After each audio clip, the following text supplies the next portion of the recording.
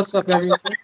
This is Rafael Garcia here with Sean Hughes, episode 230 of the MMA Ratings Podcast. We have a lot to talk about today. But before we do, I want to let them know how you're doing there, Sean. Well, you know me, not too bad. Supposed to get a freeze or something down here, so we'll find out tomorrow morning. They already canceled the kids' school, though, so. Just because nobody wants to go. How are they already proactively canceling school when it's not even snowing? Yeah, that's the weird thing. They canceled. I had to pick my kid up around 3 o'clock. They sent a text out saying they were canceling it. So it's, like I said, it's supposed to freeze or snow. I don't know if it will or not, but as of tomorrow, there won't be any school for anybody. Well, hey, that's how they do nowadays. It almost snowed up here, and they canceled snow as well too, or canceled school. So you know how that goes. I don't have any kids though, so I really don't give a fuck to begin with. Yeah, don't impact you either way, man. But what does impact me is talking about this news across combat sports. So before we do that, though, we're going to be talking about Bellator 273, a brief preview of UFC Vegas 47, and some other boxing news as well too. You can always find our content across all of our platforms, including MMAratings.net and .com.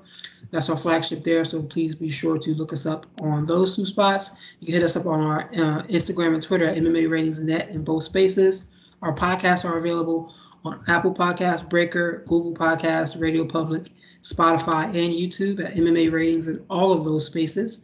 Myself, you can check me out at rgarcia_sports. Sharon Humes, you can hit him up at Black Jordan Great. So we're going to jump into this with a little bit of, I guess, news, but fantasy booking as well too, because I'm not sure if you saw, but Jake Paul, boxing aficionado, world-class boxer, best of all time, if you ask some people, he has said that he intends on targeting Canelo Alvarez for a future fight. So this will never happen. It's never ever going to happen in any way, shape, or form. But Shawan, I got two questions for you. If Jake Paul was to sign a fight with Canelo Alvarez, multiple division champion, would that fight sell more than his fight with Saul's fight with Floyd Mayweather, and why? It might, because a lot of people, same people who don't like Floyd Mayweather, don't like Jake Paul in a lot of ways. But the difference is, at least they had to respect Floyd's boxing skill. They don't respect Jake Paul's boxing skill or his training or anything. So I think there'd be an inordinate amount of people tuning in just to see him get beat up. Like everybody would just tune into that, even though everybody knows what's going to happen. To actually see it happen, have the loudmouth who's knocking out combat sports champions with one punch shots, have his comeuppance. It probably outsell it by far. You know, I think it just would in this climate, the way Jake markets things and the kind of ire he's built up among other fans and then his own fan base. Yeah, I think it outsells that. So then, okay, I could definitely see it outselling that, because I look at young individuals like my nephew. My nephew's about 23, 24, I believe, 25 at the oldest. I could see him paying his money to see Jake Paul fight Alvarez. He's done so to see all of his other fights. He has not ever paid for any other type of combat sports, but he's definitely spent his money to see the last two Jake Paul fights against Tyron Woodley. So I could definitely see him coming out of his pocket to watch this fight there. Now, on the other side of that coin, how bad does Alvarez beat Jake Paul's ass?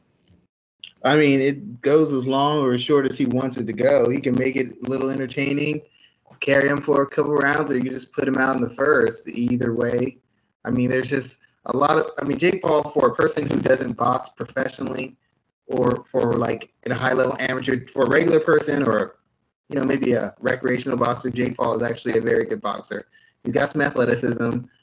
He's got a lot of size, and regardless of what people say, beating up Ben Askren doesn't mean anything. The average athlete, if they had to box Ben Askren, would probably lose to him. A lot of NBA players would lose to Ben Askren, even rusty, out-of-shape Ben Askren, because they're not used to getting hit in the face. And Tyron Woodley would beat up a lot of regular people and a lot of pro athletes if they boxed, because they're not used to being hit in the face. People just underestimate how difficult, how complex boxing is. They think because you're only using your hands, it must be easier. And I'm like, you got to do all your damage and all your defense with just your hands. That's really hard. I'm not saying it's not.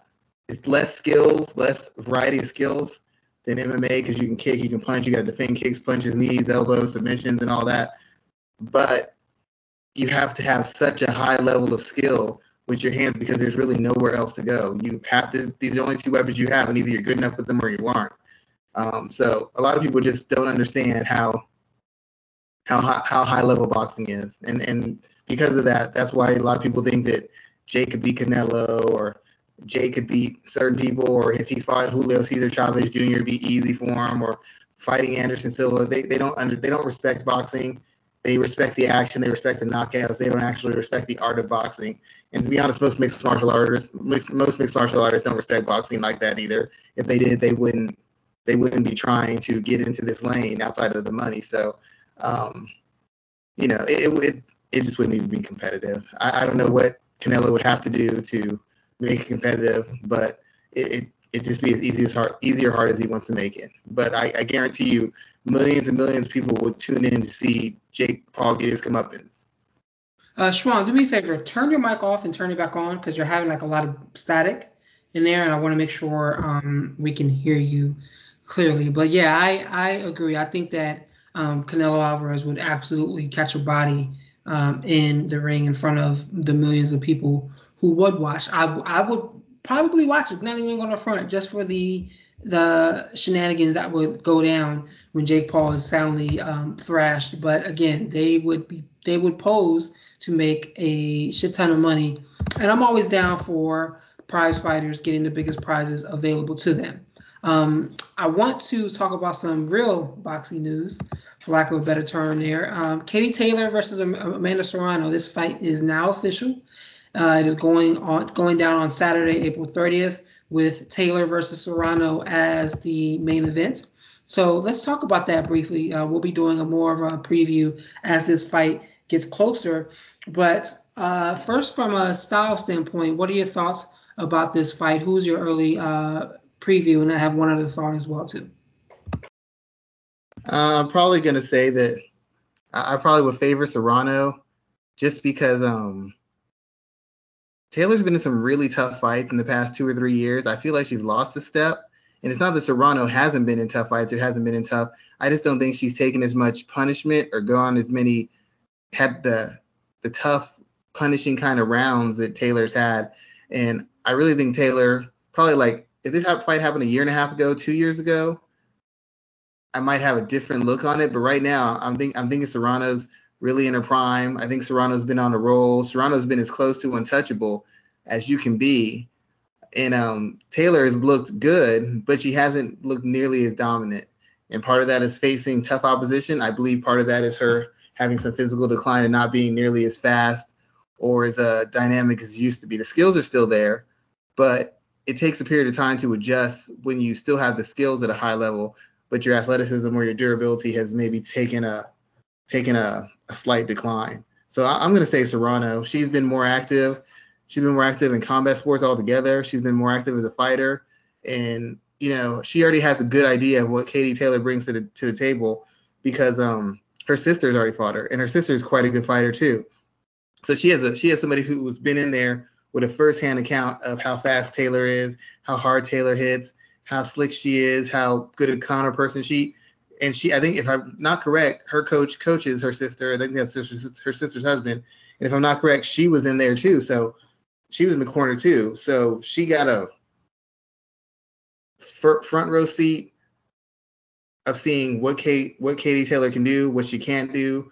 If there's any slippage, she got a first round seat. And if she did anything she missed, her coach is right there. And anything he missed, she can talk to her sister who actually fought her. So I think she has a much better idea of what Katie Taylor can do than what Katie Taylor has a better idea of what she can do. So how do you see this fight going? Do you think it goes to a decision, or do you see some type of stoppage occurring? I would think if there's a stoppage, it'd be Taylor. I think Taylor's the bigger hit, if I remember. I think Taylor's a little bit bigger too, if I recall correctly. I think Taylor just has a little bit too much pride to get stopped. I think even if she's getting beaten pillar to post, not saying she will, But even if she is, I don't think her corner will stop it, and I don't think she will either. I think it'll be a decision. It'll still be a tight one because I think Taylor will try to be physical with her.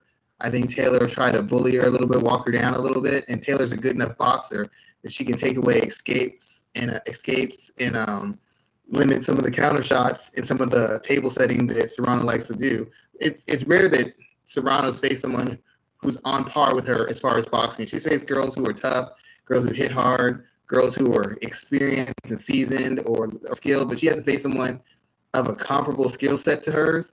So I think certain things she likes to do won't be as easy to do, but I still think she's the fresher fighter. I think she's the more mobile fighter. I think at this stage she's probably the quicker fighter. I'm not sure she's the harder hitter. I'm not sure she's the more physical fighter. But once again, when you take that route, there's a certain kind of punishment, a certain price you have to pay for taking that approach. And I feel like Taylor's at a precipice where she can't take over a fight anymore completely, and she can't just bull someone over completely. Technically, she can hold her own with Serrano, but I feel like Serrano's mobility and her mobility and her athleticism is going to be a separator of the fight. So I figure it'll be a decision. I think it'll be close early, and if Serrano's going to pull away, it'll probably be later in the fight. But it should be a fairly close fight. But I think Serrano will probably pull away later in the last quarter of the fight. Yeah, man. Fix your mic again for me too, because that's popping up. I don't know if it's from you sitting closer to the microphone or something, but it was fine until you came back on. Then it was popping again. The last question in reference to this Katie Taylor-Amanda Serrano fight here is, what do you think about the importance of this being a main event? Like the entire card is being built around this. We still have some time, so I believe it will be properly promoted as a major fight, just in boxing in general throughout the year. So how important is this fight with it being a headliner, with it being the featured fight? How big of a moment is this for women's combat sports?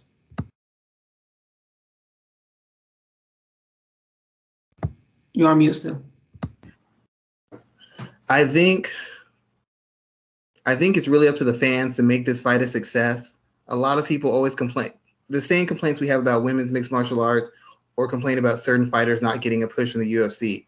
If you want fighters to get a push and you want them to get that kind of respect, then you as the fans have got to come out of pocket to make this a successful event. If this event isn't successful and you've got two of the best, not just for women, but overall, if you put everything equally, these are two of the best boxers in the world. You don't see matchups like this in men's boxing very often. Two people of almost equal accomplishment who have pretty much dominated the sport close to their peak or at their peak, where they're still just beating people left and right and having their way, and they've been successful amateurs and pros for an extended period of time. This is like if we got Manny versus Floyd 2 or 3 years before we got it, when they were really hot, or if we got Spence and Crawford last year.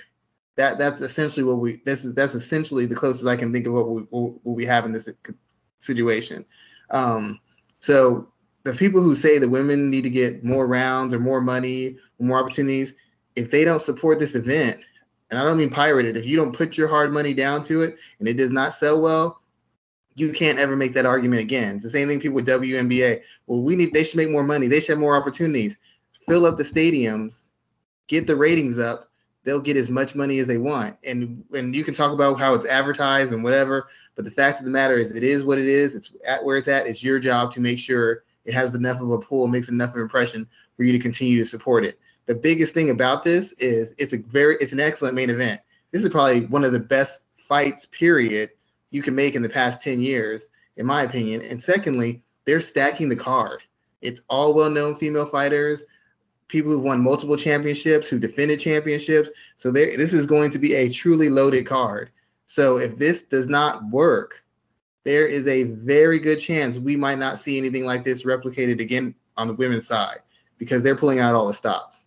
So if you're a fan of women's boxing or women's combat sports and you think they need to get paid, you're going to have a perfectly set up opportunity of high quality fights with known quantity fighters, and you need to back that up with your pocket. If you don't back it up, you don't buy, and everybody doesn't buy, doesn't support it, I never want to hear that argument again, because you're going to be the ones who determine how much further women's boxing goes as far as main events, as far as $1 million paydays, as far as crossover success. The fans determine that. So if the fans care that much, they're going to have to speak with their wallets, not just the women, equal rights. They should get paid the same. This is your chance to make sure that happens. If that thing sells 500,000 pay-per-views, a bunch of women boxers will start getting paid much better. They've got to do it. It's in their hands now. We'll find out if they care if they don't. So you think that that's the baseline, like a 500K, 350 won't cut it? Well, 350 would be great, but if you really want to make the impression, like if they outsell Gervonta Davis, they should outsell Keith Thurman versus Mario Barrios. But if they can really make an impression, like 500K that's not Canelo, that's not Floyd, but that's really good. Nobody would guess 500K. If they make 500K, then all the talk about women don't sell and women aren't interesting, you can't ever make that argument again. There's men's cards that have been stacked. Canelo's card was pretty competitive. He had 800, so you only sold 500,000, 300,000 less than the biggest star in boxing.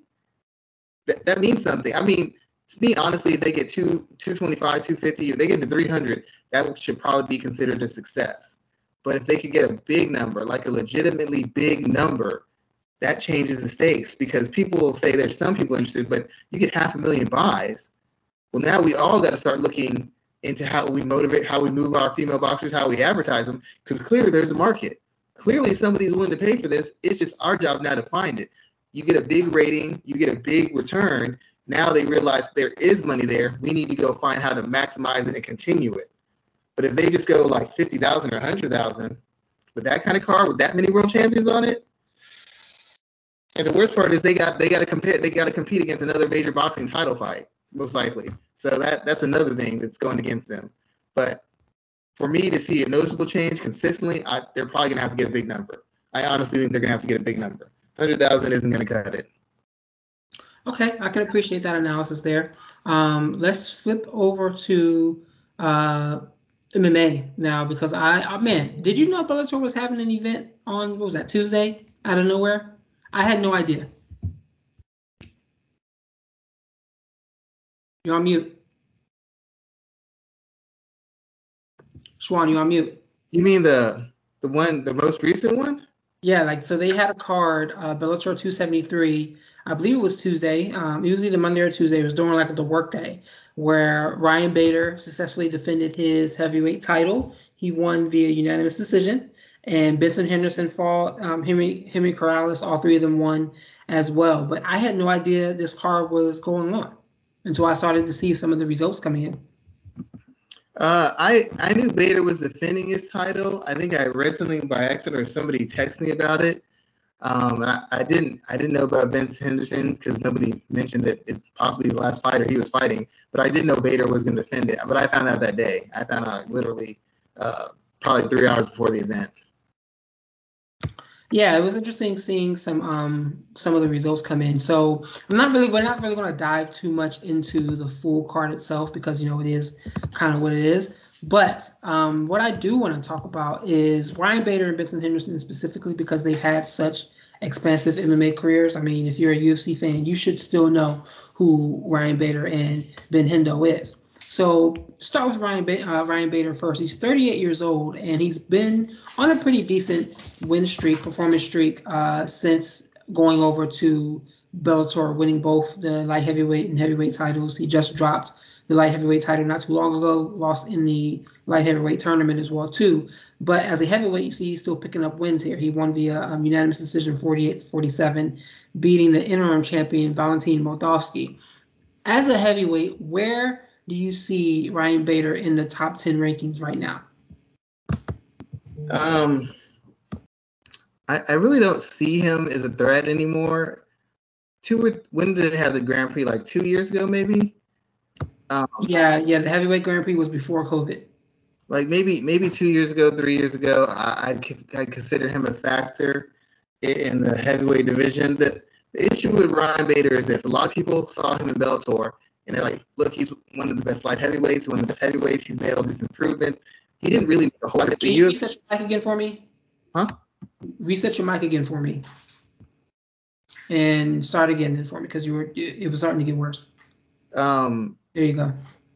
Basically, he hasn't improved the way people said he has. The thing is, Bellator is a lower level of competition, a lower level of athletes. We've talked about this many times since I've come on the show.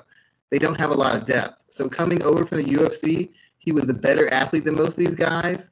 He had faced better athletes. He had faced a better caliber of fighter. So going to Bellator was a slight step down for him, except for maybe 2 or 3 fighters in each division, and he was able to basically out-athlete them. Everything he did positively had a maximum effect because the guys were either worse athletes than him, mostly because of age and abuse, or 2, they just were so limited as fighters. If you look at who he beat on that run to the heavyweight title, it's not, when you look at how long those guys have been fighting or how limited some of those guys were, that it's not as impressive as you would think it out, as you would think it would be, given the position those guys are in, how long they've been fought, how many wars they've been in. It's not nearly as impressive as it seems.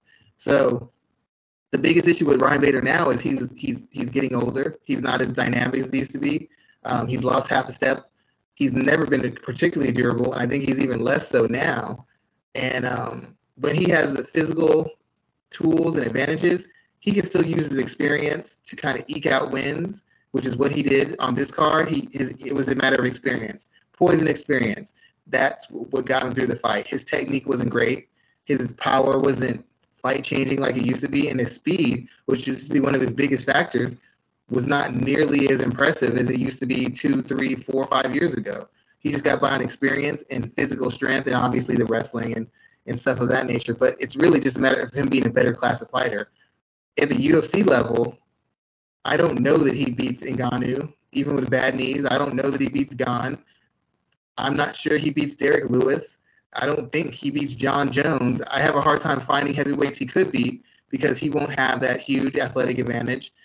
As dominant as his wrestling has been, it's not the most technical wrestling attack. A lot of it is attribute based.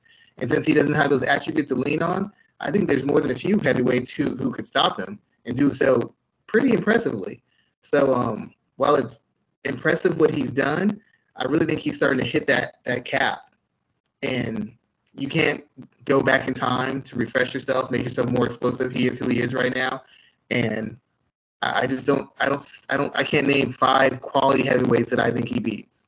And if he beats them in Bellator, it's only because these heavyweights are, frankly, old and very limited. At least in the UFC, they got a lot of young guys coming up, young, big, athletic guys. In Bellator, we have a lot of, even the young guys are like 32, 33. So I don't think you can consider him one of the best heavyweights in the world. I don't really know that you could have ever considered him one of the best light heavyweights outside of the fact that the light heavyweight division is so thin. He just happened to go someplace where he had all the physical tools, and he was used to facing a better class of opponent, and he rode that experience, and he rode his physical tools to being a double champ. But I don't know that he got any better or that he'd fare any better in the UFC right now. Yeah, I can agree with that. I think that he'd be somebody to watch, especially at, he's 38. Well, I mean, you could say especially at 38, but remember, like the heavier weight classes tend to age at a slower rate. I would be interested in seeing how he looks in the UFC against the current stock of fighters there, but I would tend to agree that he would struggle against some of that top weight class, like the Ganes. I mean, even Derek Lewis, as you mentioned, I think he would have a hard time there. Let's talk about Benson Henderson next, the former UFC lightweight champion. He picked up a win over Islam Mammadov. Yeah, a split decision victory there, 29-28. What is Benson Henderson's legacy? I feel like a lot of people forget about him whenever we talk about 155 and who's the greatest fighter at 155 pounds. A lot of people forget about him. UFC has done an effective job kind of wiping him off the memory of MMA fighters. So what do you think about his legacy? When it's all said and done, what do we think about Bendo? His problem isn't that it's not even the UFC that wiped him out. It's kind of his own performances. Benson Henderson has always been a kind of a decision machine. He's never been the greatest finisher. And a lot of fans don't think he won the fights that he won. A lot of people didn't think he beat Frankie Edgar. Even in Bellator, some people didn't think he beat one of the Pitbull brothers. There's people who didn't think he won this fight. He's just been a guy who's always been able to figure out a way to, I don't want to say game the system, but he fought in a manner, and he fought with a sort of a vibe or a smoothness that allowed him to seem like he was always in control. That's why they say Ben Smooth Henderson, he gets taken down, he never seemed flustered. Guys landed hard shots on him. You didn't see him kind of jerking and being jumpy. He'd always be boom, boom, boom. He might cover up, but he just looked like he was going through a walk through the park. He never looked like he was out of control of fight. Whether a slow-paced fight, a grinding fight, a punishing fight, or a high-paced fight, for the most part, he always looked like he was in control, or he was always in the fight. And it put a bad taste for a lot of fans for him, because they don't consider him a legitimate grade 55 guy, because he was never really just walking through people. I mean, he had some impressive wins, but a lot of his wins were decisions. And if you really look at the fights, a lot of those wins could have went either way, and that's facing a variety of opponents. So I think part of what's held him back is the fact that he's never been nearly as dominant or explosive as guys would expect someone with his physical tools and his sort of charisma to be. Had he gotten more stoppages, I think he'd be a bigger star. He always gave you good fights, but there were fights where you always felt like the other person wasn't getting their just due. And I think that hindered his popularity and hindered his presence as 55. And then when he got to Bellator, he moved up. He was dominating the UFC, obviously fighting lower level guys. When he came into Bellator, he just struggled immediately. He could never really find his footing and put 2, 3, 4, 5 wins together. They used his name to build other fighters, and he never really got traction in Bellator and was a legitimate contender for any real period of time. So it kind of took some of the shine off him, and it kind of had people thinking, okay, he was never that good, because he's eking out these bad decision wins over top guys. Now he comes over here and he's just losing to these second tier Bellator fighters, which is the impression a lot of people have, and it kind of made his reputation take a hit. But I still think he's probably one of the better 55 guys. He did win the title. He defended it. He's always had a good skill set, and he's faced pretty much a murderer's row of opponents, but he never had the dominance that would make people say, hey, this is the guy, or this was the best guy. It was always close fights. It could have gone either way. It was a moment here or there. When you see champions, you want to see complete dominance, or you want to see them blowing guys out. And Benson Henderson never gave you that. What was his best win? Because he has a lot of strong ones. His win over Josh Thompson, although that was controversial. His wins over Frankie Edgar. I think he did beat RDA as well too. What do you? No, he lost to RDA. I remember that one.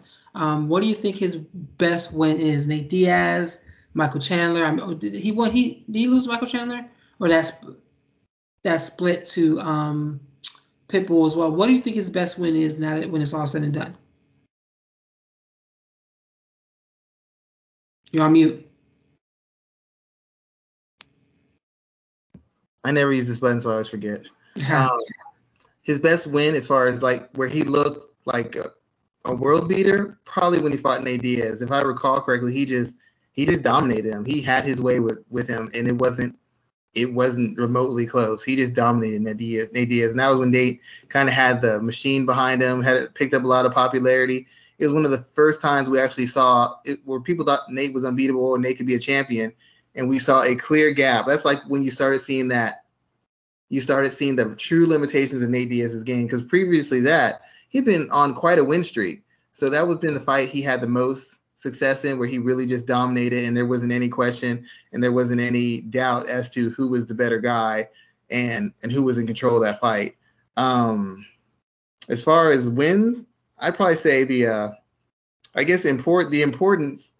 fight against Clay Guida on UFC on Fox. That was probably the most important fight, because it was a primetime fight and it got a lot of rave reviews and all that nature. But as far as importance, probably the Frankie Edgar win. It wasn't the greatest win. It was still kind of a close fight, but it got him a title, and it was over a guy who people were tabbing as a future Hall of Famer, who still is a Hall of Famer.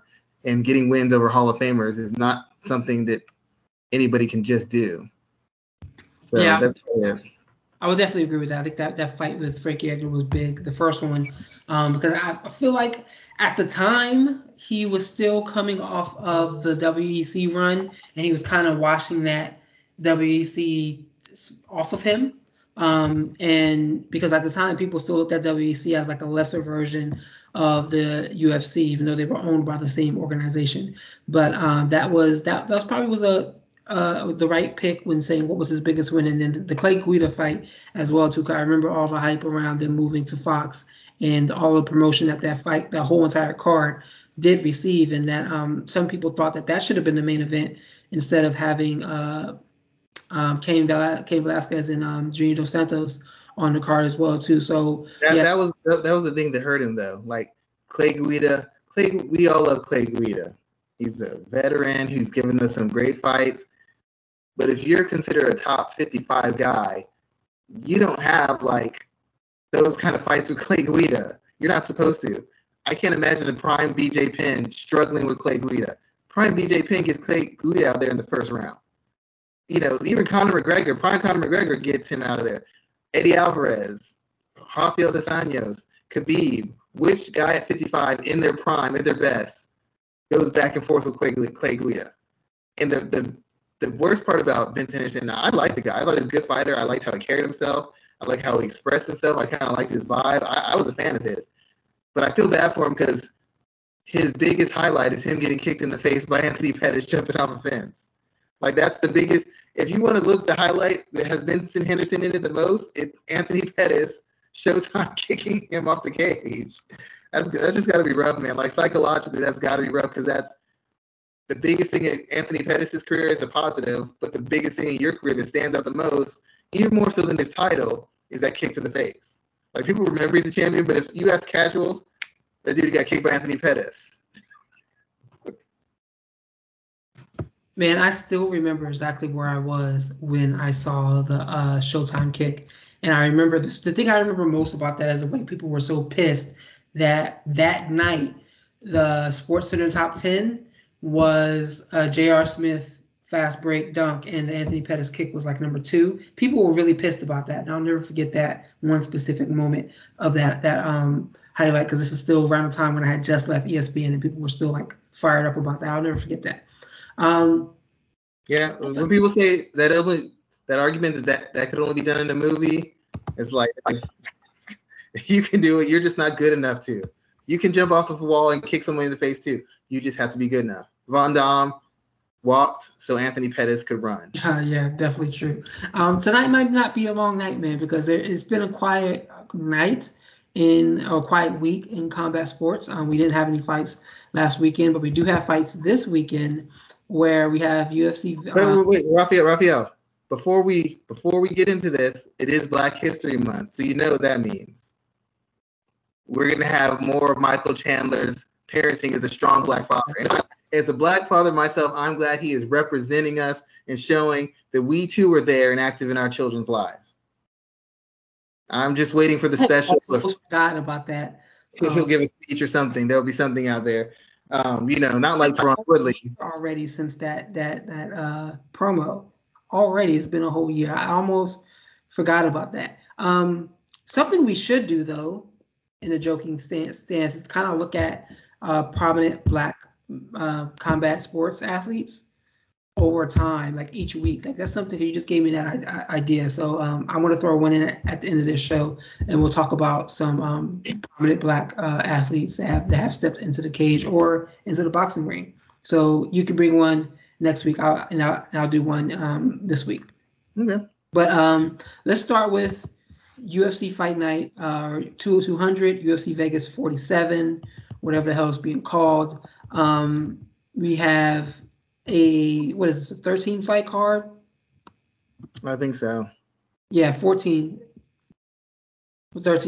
fight card. Another contractual obligation card. Dude, this card is not good. You have the main event.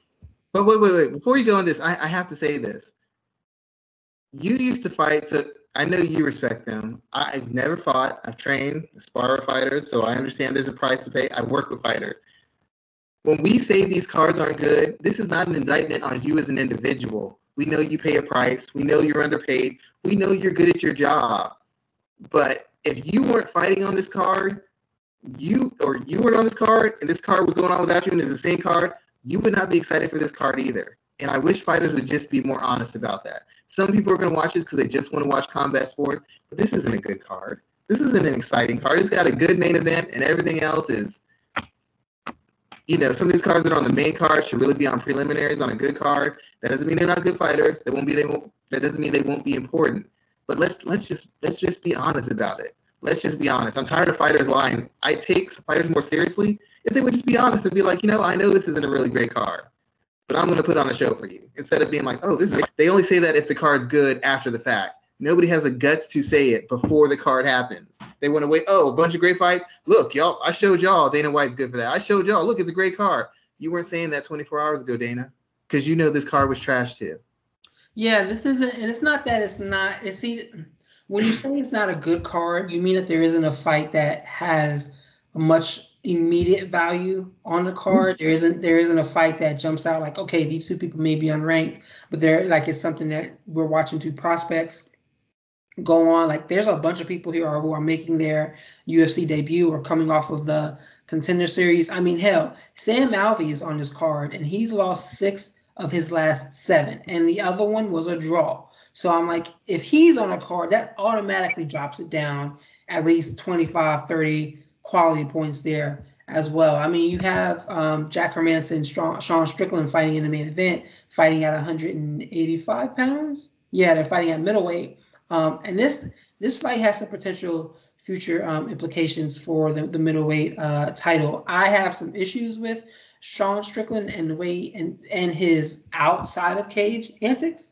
I see a lot of people talking about him as if it's a gimmick like Chael Sonnen or Conor McGregor, and those are problematic at times too. But the Sean Strickland one is teetering on dangerous to me in some ways. Some of the stuff he says, I didn't know. I believe. I'm not going to say that because I can't confirm. But some of the things he says, some of the behaviors, like the situation with Orlando Sanchez, where they almost got to a fight in his gym, it just doesn't rub me the right way. If you listen to some of the things he was saying during his presser earlier today, it's just like we're laughing at this guy almost in a way that is encouraging to him, and I hope it doesn't get worse as we continue to do so. So that's just something that really kind of stands out to me about Sean Strickland. This is a good fight, though, between him and Hermanson, and I think it has some upper bound value to the 185-pound division. Sean, I don't dislike Strickland. I think he said some problematic things, but the thing about it, like you said, I don't think he's like Colby. I don't think he's like Chael. And Chael wasn't as problematic as Colby or some of these other guys, to be honest. Chael was just tongue-in-cheek the whole time. Nobody really bought into his shtick. It was just very entertaining. That's how I know it's good. Nobody really bought into Chael being a gangster, but he did it so well that you just had to laugh at it. It's like an actor almost. I know Leonardo DiCaprio is not racist, but when I saw him in the movie, I wanted to whoop his ass too. That's kind of what Chael was doing.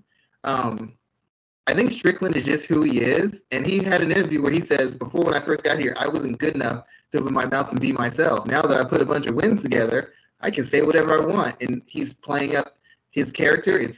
But I think it's who he is, and I think whether you like it or not, there's a segment of mixed martial arts fans, both positive fans and negatives, who buy into that. Because everybody, the fans, the keyboard warriors, as you call them, everybody wants to be a tough guy. So everybody likes to say, you train hard, all out. There's a segment of people who think you should train hard, all out. They see Sean Strickland, that's their example. Look at him. He spars hard all the time.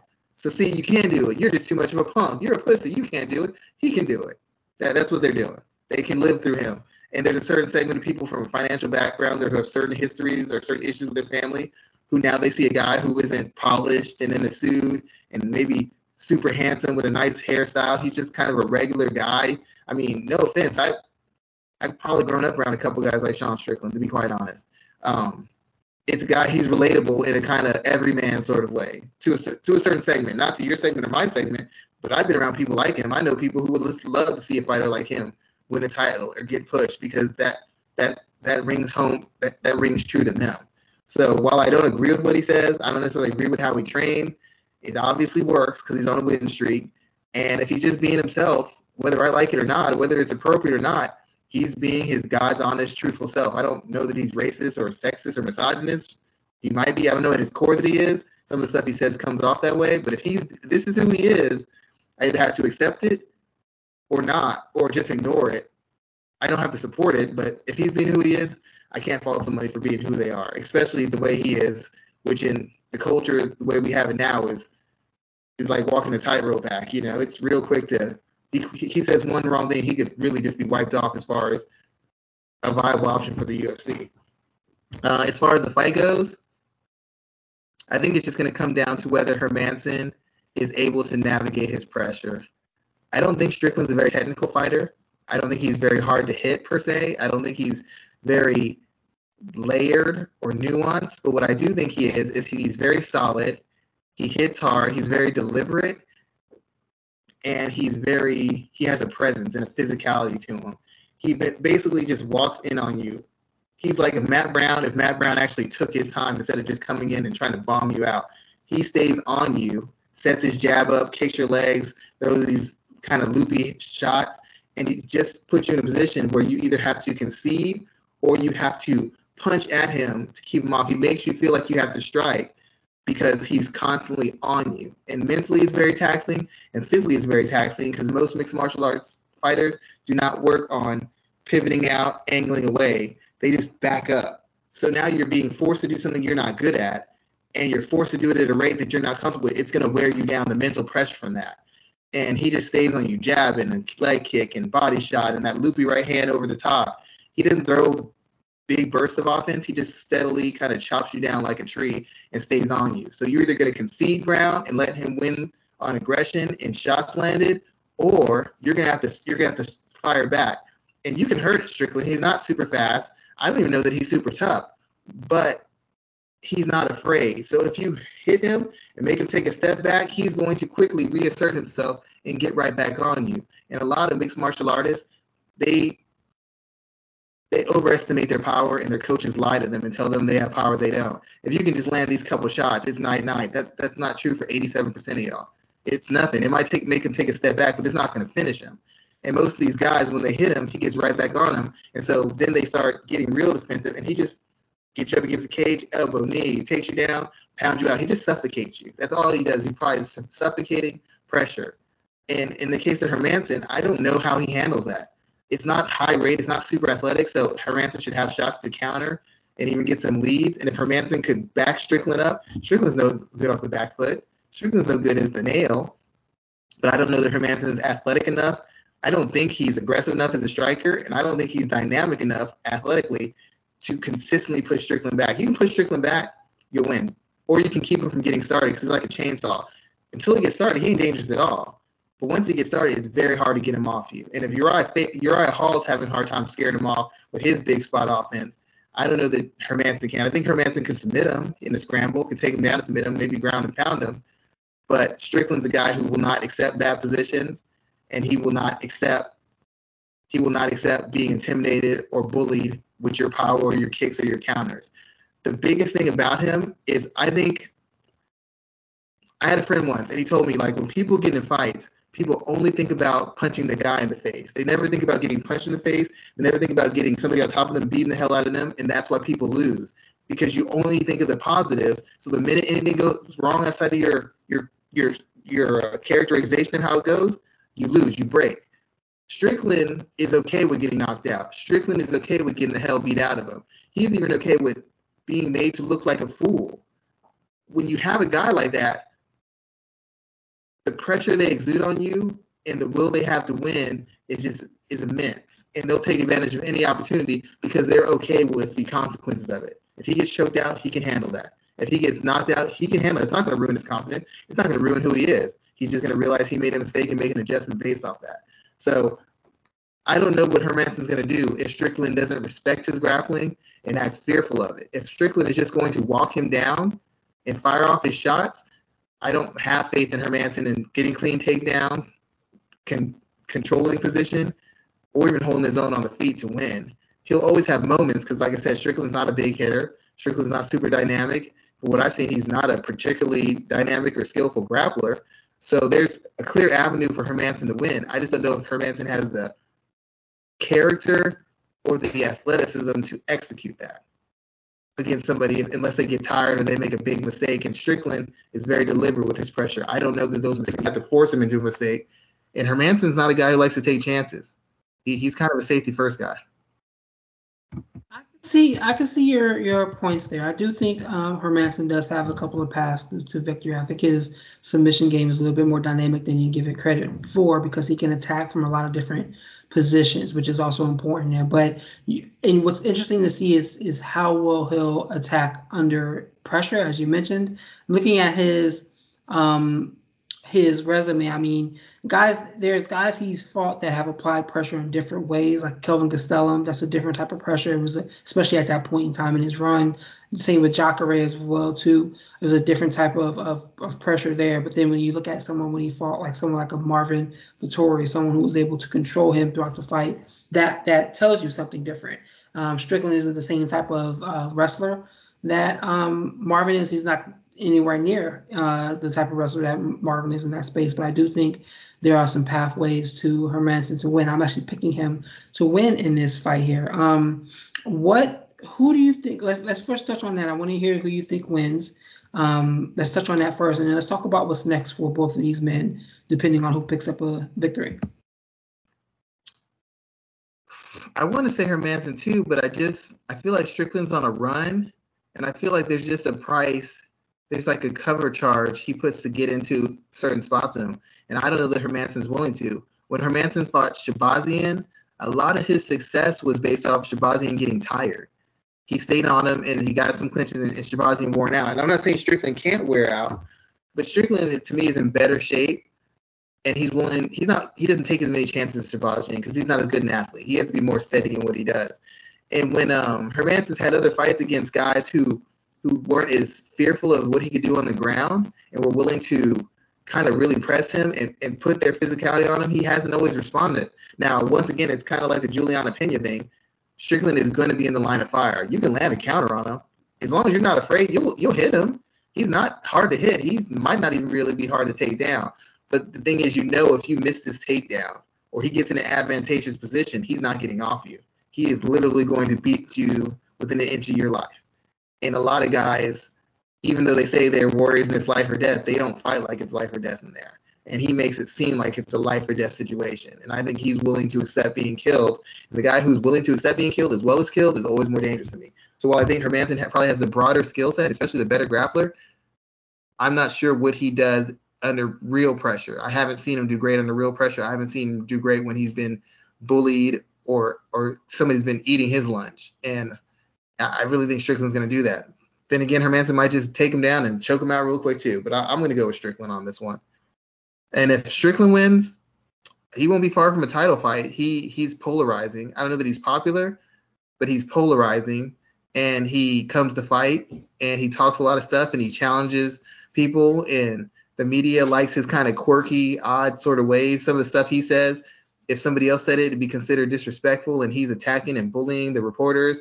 Because Strickland says it with a laugh and I guess some kind of charm, then it's all funny and it's just his unique way of handling things. When if a regular person you work with said the things he said, you'd think he's a sociopath because he's a fighter and he has a bit of comedic timing and he's self-deprecating. People find it charming and an interesting insight into the psyche of the American male.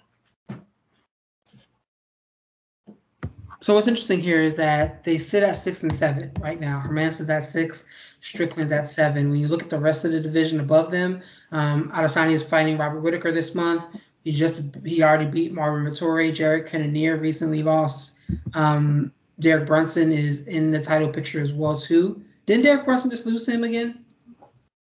I thought Brunson was on a win streak. Yeah, that's right. But Brunson's back in the title picture again. And then there's Paulo Costa, who has been knocked out of the title picture very vehemently. So I could see one of these two guys vying for a title shot if they were to win here and win big later on this year. Like I said, I'm leaning Hermansson to pick up the win here, but Strickland is definitely more of a name that pulls in clicks when you're creating content about him. Yeah, him and Israel Adesanya would be interesting trash talk. him and Whitaker would be an interesting, exciting fight. With Hermanson, you know, while he could beat the other guy because of his grappling, it just is not interesting. It doesn't evoke any fire from fans or evoke any fire from the higher ups in the UFC. They want interesting matchups that force people to have an interest in the fighter, interest in the character.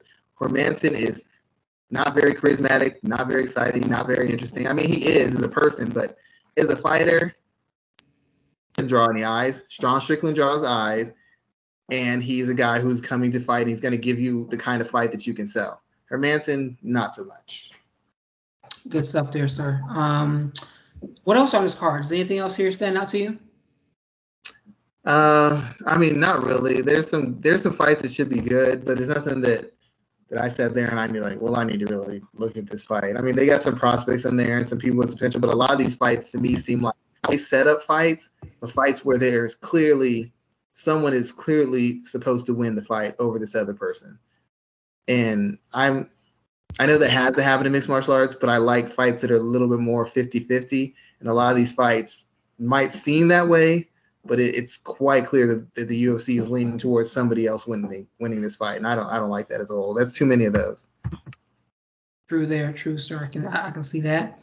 I want to do the Black History Month feature. Oh wait, one more thing. Sorry, before we go into that, I have to make this brief announcement. This Saturday we are going to have a boxing card. It's overpriced. You're gonna get cheated out of this tremendously, but I don't care if the fights are great. This is not a $80 card.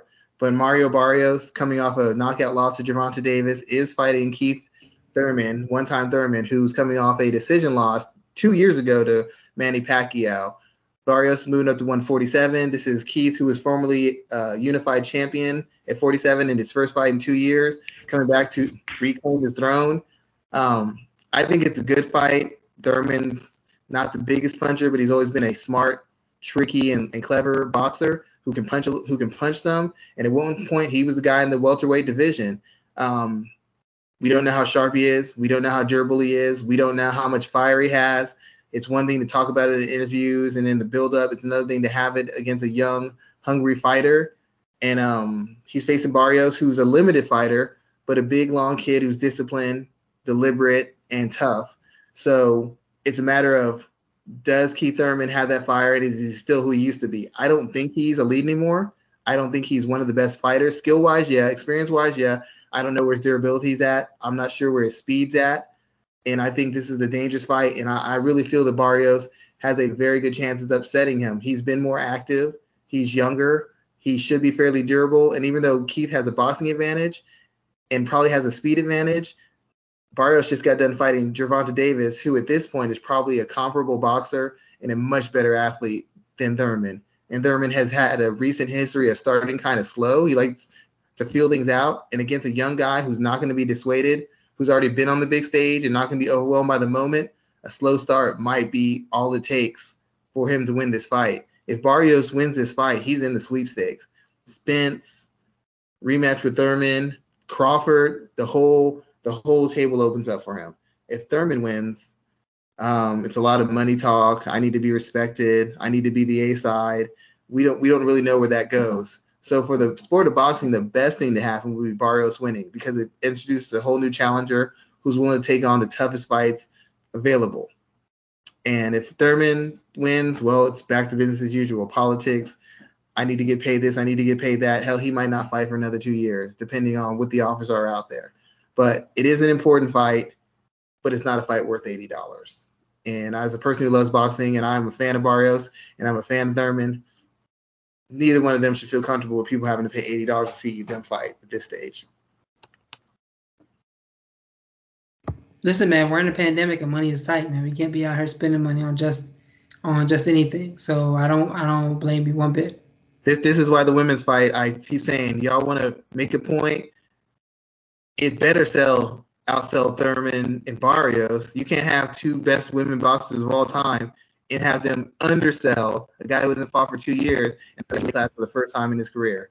If that is, then we might as well just throw the whole sport out, because you clearly stated that women have a low cap as far as their interest and as far as what they should be paid, because you're letting this kind of card outdo them. Sorry, there's a lot of pressure on fans of women's boxing. A lot of pressure on y'all, because if Thurman versus Barrios outsells y'all, I don't want to hear any more arguments. I'll still be a fan, but don't you ever tell me an argument about they should get paid more when you let this kind of card outsell the card with two of the best boxers of all time and have multiple defending and multiple world champions up and down this card on the stacked women's card. We can't outsell this. They got a whole nother problem. Understand your point there, sir. So the last thing I want to talk about, like I said, I wanted to highlight a black athlete. And I'm going to start with Kenny Monday. It's interesting because his name popped up today on Twitter as well. Kenny Monday was the first black man, first African-American man to win a gold medal in wrestling, in freestyle wrestling. He did so in 1988 when I was 4 years old.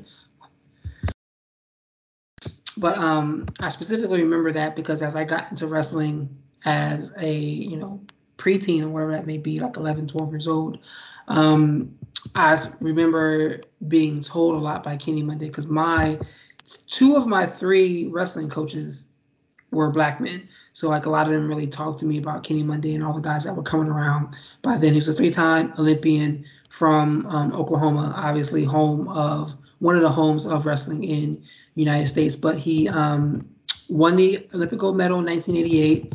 He won Worlds in 1989, and then he won Pan Am's twice in 1991. He also did MMA as well. He only fought one time in 1997. He won via TKO over John Lewis.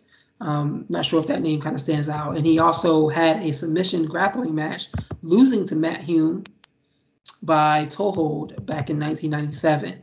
But he's definitely someone. He's still involved in MMA. He coaches over at the where does he coach now? He coaches at the Black Zillions in Florida. Both of his sons are collegiate wrestlers now, one at Princeton and the other at University of North Carolina. So they're continuing the family legacy. I think Kennedy is the better one of the two. He's the one that's at UNC. But yeah, Kenny Monday is a name that's familiar across all wrestlers, but he specifically holds a place in my heart because what he means to wrestlers who look like me and just grapplers in period. There aren't a lot of us. It seems like there's even fewer black women in the space, but he's someone that deserves praise for what he did in MMA or just in combat sports in general. Yeah, I didn't know a lot about wrestling. I'm still not a wrestling expert, but when I got into mixed martial arts, then you start, realize there's this whole other sport, which honestly I tell people like wrestling is one of the 7 circles of hell. I don't know why anybody subject themselves to that willingly. People say getting punched in the face is bad. I've been to wrestling practice before. Nah, I'd rather just get punched in the face. World champion, sure, I'll go a couple rounds with them. Wrestling practice, nah, it's all right. Pull my hamstrings, coach. Gotta sit out. But yeah, Kenny Monday, I do remember him, and I think that's actually pretty cool. I think that's actually something unique that because a lot of people, wrestling has never really been the sport that boxing at one point was, or basketball is, or football is. So there's a lot of people who just don't know the impact Kenny Monday had in his own sport, much less his sport of mixed martial arts. So I think that's an excellent pick. And I don't know that wrestling is particularly popular in the black community. I know it's more popular than it used to be, but I don't know that it's ever going to be one of the top 3 sports as far as the sports that get the most run. But I think it's really cool that you mentioned them, and I think it's pretty cool that you're in this group that really in our community is considered, like, I don't want to say elite, but just unique, just because most people have never had that sort of experience. So that's very interesting, and I appreciate you sharing that and having a personal touch to it.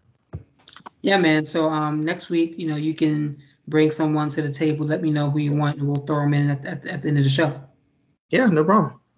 So with that in mind, we're going to go ahead and close out on tonight's episode of the MMA Ratings Podcast. It's episode 230, as I said, and you can always find us across all of our platforms, MMA Ratings in Instagram and Twitter, Search for us on all the podcast platforms and YouTube at MMA Ratings as well, or go over to MMARatingsNet.com. Myself at rgarcia_sports, Shawan Humes at Black Jordan Green. As always, we thank you for taking the time to check out the show. We'll be back next week for episode 231. Everyone have a long, safe weekend, and we'll be back here. Have a good night, everyone. Have a good evening.